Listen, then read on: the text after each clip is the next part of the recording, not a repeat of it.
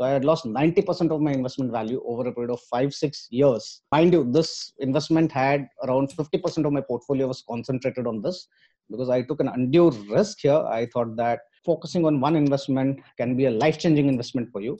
That scarred me for life, and I quit markets in 2010 due to this. And that scar went away after 3-4 years, and then I rebooted, and then I came back. Hello, fellow risk takers, and welcome to my worst investment ever, stories of loss to keep you winning. In our community, we know that to win in investing, you must take risk, but to win big, you've got to reduce it. My name is Andrew Stotz from A Stotz Investment Research, and I'm here with featured guest, Shagun Jain. Shagun, are you ready to rock?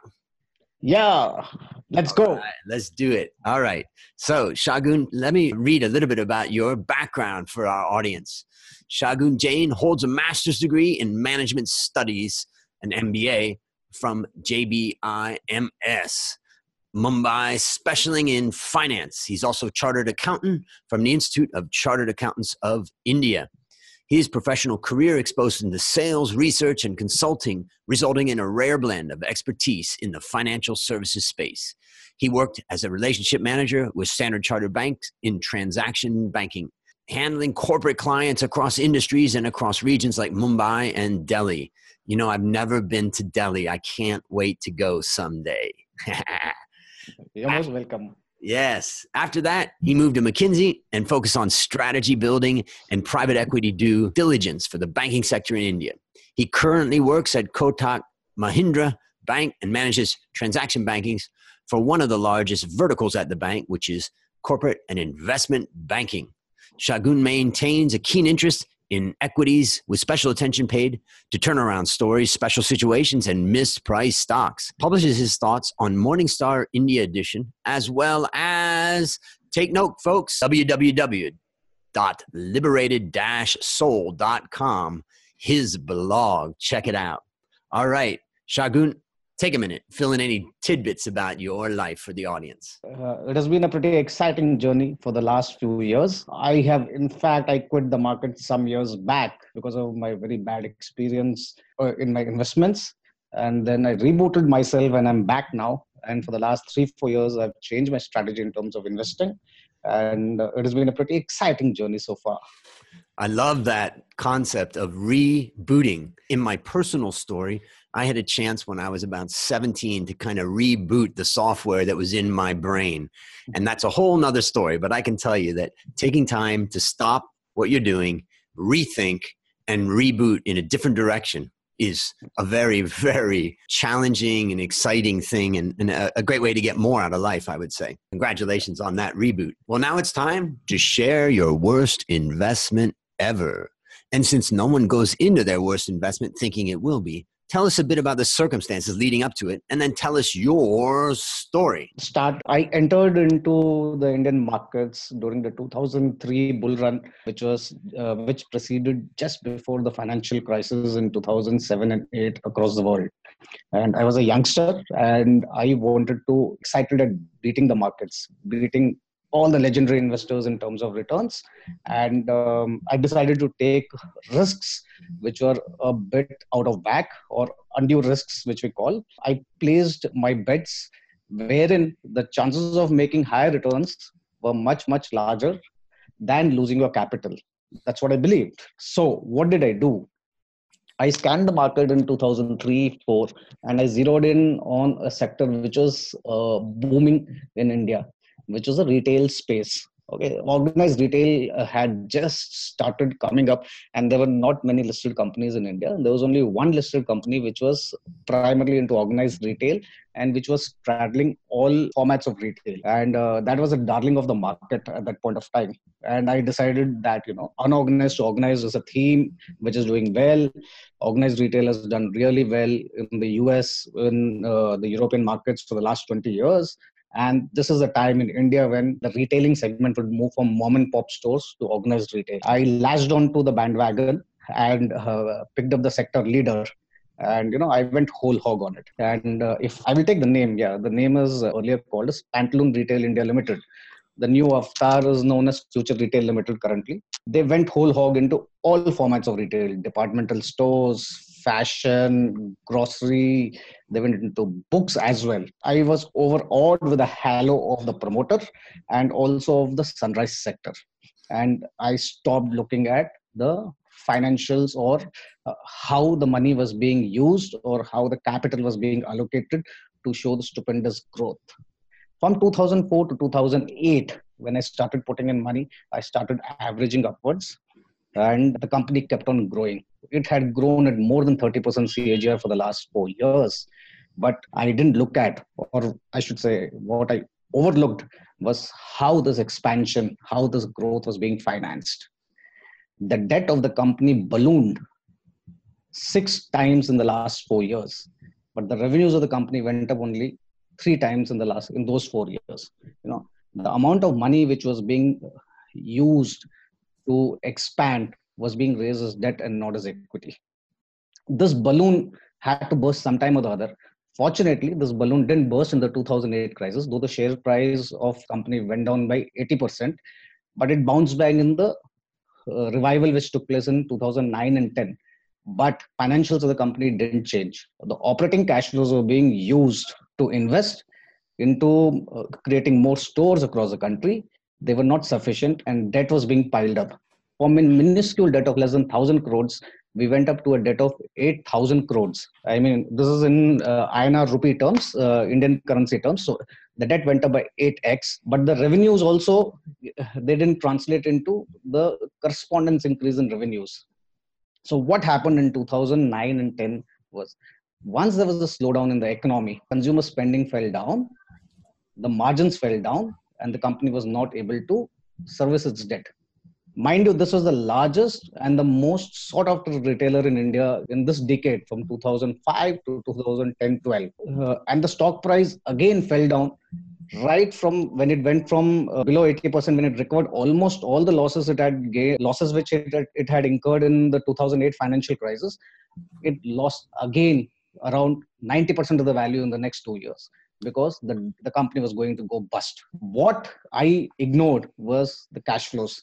There were no sufficient cash flows in the company to take care of the debt and to take care of the rapid expansions which the company was undertaking. Secondly, the company was in such a business where the margins are low. Incremental cost of capital was not being serviced by the incremental revenue and the margins which the company was generating for the use of that capital. And now if I had seen this, and this was very, very evident in the numbers, if you, from hindsight, you have a perfect view when you look at hindsight. But if we had looked at the numbers on an ongoing basis, we could have seen the deterioration in the financials. Unfortunately, it was more of a halo effect. It was more of a sunrise sector effect, which led me to ignore it. And I thoroughly, and I continue to believe that, the company would somehow come out of it. The management kept on coming up with, strategies or with rescue strategies or with debt leveraging strategies. They used to come and they say they'll do this, they'll do that. But unfortunately, the plans of the management were not put into action. 2010-11, the company was almost on the verge of bankruptcy when they started selling their businesses. They had to sell some of the businesses to get back on track. Now, what happened to my investment? I started buying the stock from 2005 onwards, when the stock price was approximately around $100. It went up to $800 in 2008, and I right away averaged upwards till $800. Though it fell, though this financial crisis of 2008 was for everyone, and I held on to my investment, which fell down by 80%. But again, once it came back to the same levels, I didn't have the guts, or I didn't know, I couldn't take the decision to exit at that point of time. And then the price of the stock fell down by another 90%. So at $100 to $400 to $800, I had averaged upwards to around $700. And when I lost my patience and I had to exit, it was at around $60-70. So I had lost 90% of my investment value over a period of 5-6 years. And mind you, this investment had around 50% of my portfolio was concentrated on this, because I took an undue risk here. I thought that focusing on one investment can be a life-changing investment for you. That scarred me for life, and I quit markets in 2010 due to this. And that scar went away after 3-4 years, and then I rebooted, and then I came back. Got it. Oh my goodness. That is a great lesson for the listeners about so many different things that I take away from that, which I'm going to talk about. But actually, what I'd like for you to do is summarize for the listeners what lessons you learned from that experience. The first important lesson is, if a company is using debt to expand, you'll have to see how the capital is well allocated. The margins on the incremental margin on the new business being generated should be substantially more than the cost of capital. The second lesson is, cash flows of the company should have free cash flows. Yeah, operating cash flows are there. Besides operating cash flows, all your investment, after your investments, there must be some amount of free cash flows, which will then service your debt. If you don't have free cash flows, I mean, this balloon will burst sooner or later. Third is the return on capital and return on equity. That has to be monitored on a yearly basis. Even in this example, the return on equity and return on capital started falling from double digits to single digits in a slow fashion. And this would have been visible to the eye if you would have placed the financial statements in front of us for the last few years. And a scenario where there's a falling return on equity and a falling return on capital is something which you should be very, very wary of. And what did you learn about the price and what happened as the price was going up and going down? What would you do differently now? I didn't look at the numbers so deeply at the point of time when the prices were going up. And I also didn't look at it very deeply when the prices were going down. I focus more on, beyond the numbers, like listening to what the management was doing, what they were talking. They were doing some exercise in terms of deleveraging. I think what we need to be sure is we need to compare our key numbers quarter on quarter or, year on year, and ensure that all these numbers fall within our parameters of investing. Okay. And if they're out of whack, then you have to then decide whether to take a decision or not.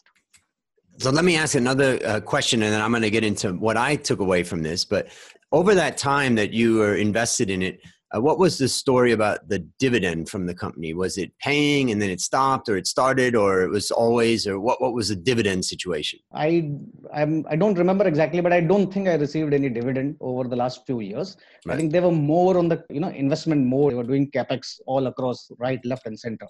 Got it. Okay. Let me summarize some of the things that I take away from that story, and then you tell me if I missed anything. The first thing is that I believe this is a case of maybe a combination of emotion and a lack of research in this case, particularly after you start buying something, you start to feel good about it and you're making the right decision. So sometimes people stop staying up to date on their research. So I think the lesson I take away is that you got to research from the beginning to the end on every single thing that you invest on. The second thing that I take away from it is the concept of stop loss. Now, I don't like the word stop loss because it's so negative. Stop loss. I like the word preserve capital. And as I look at it, basically, there's a point. I do a rolling stop loss, meaning as the share price goes up, I recalculate that stop loss on a 3-month basis. Every 3 months I do that.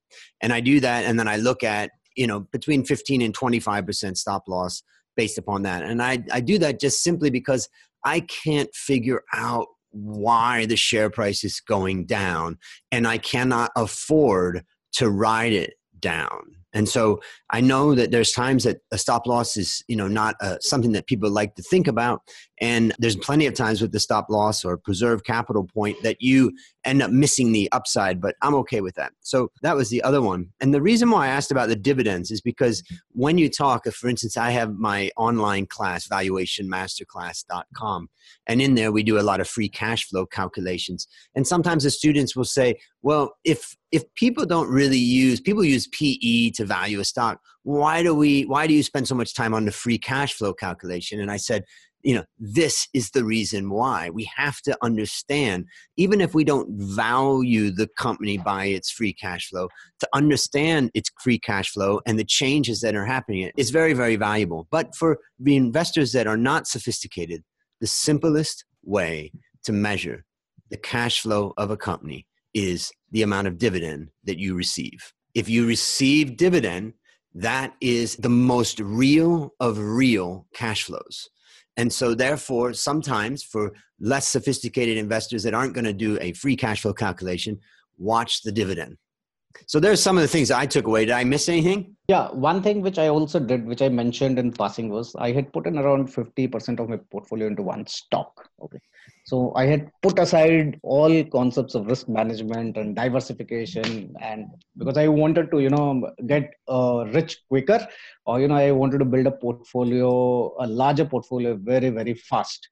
So, and this is one thing which I've had a talk with a lot of my friends, and we have always now we have always decided not to put in more than 10% of your capital into any one stock.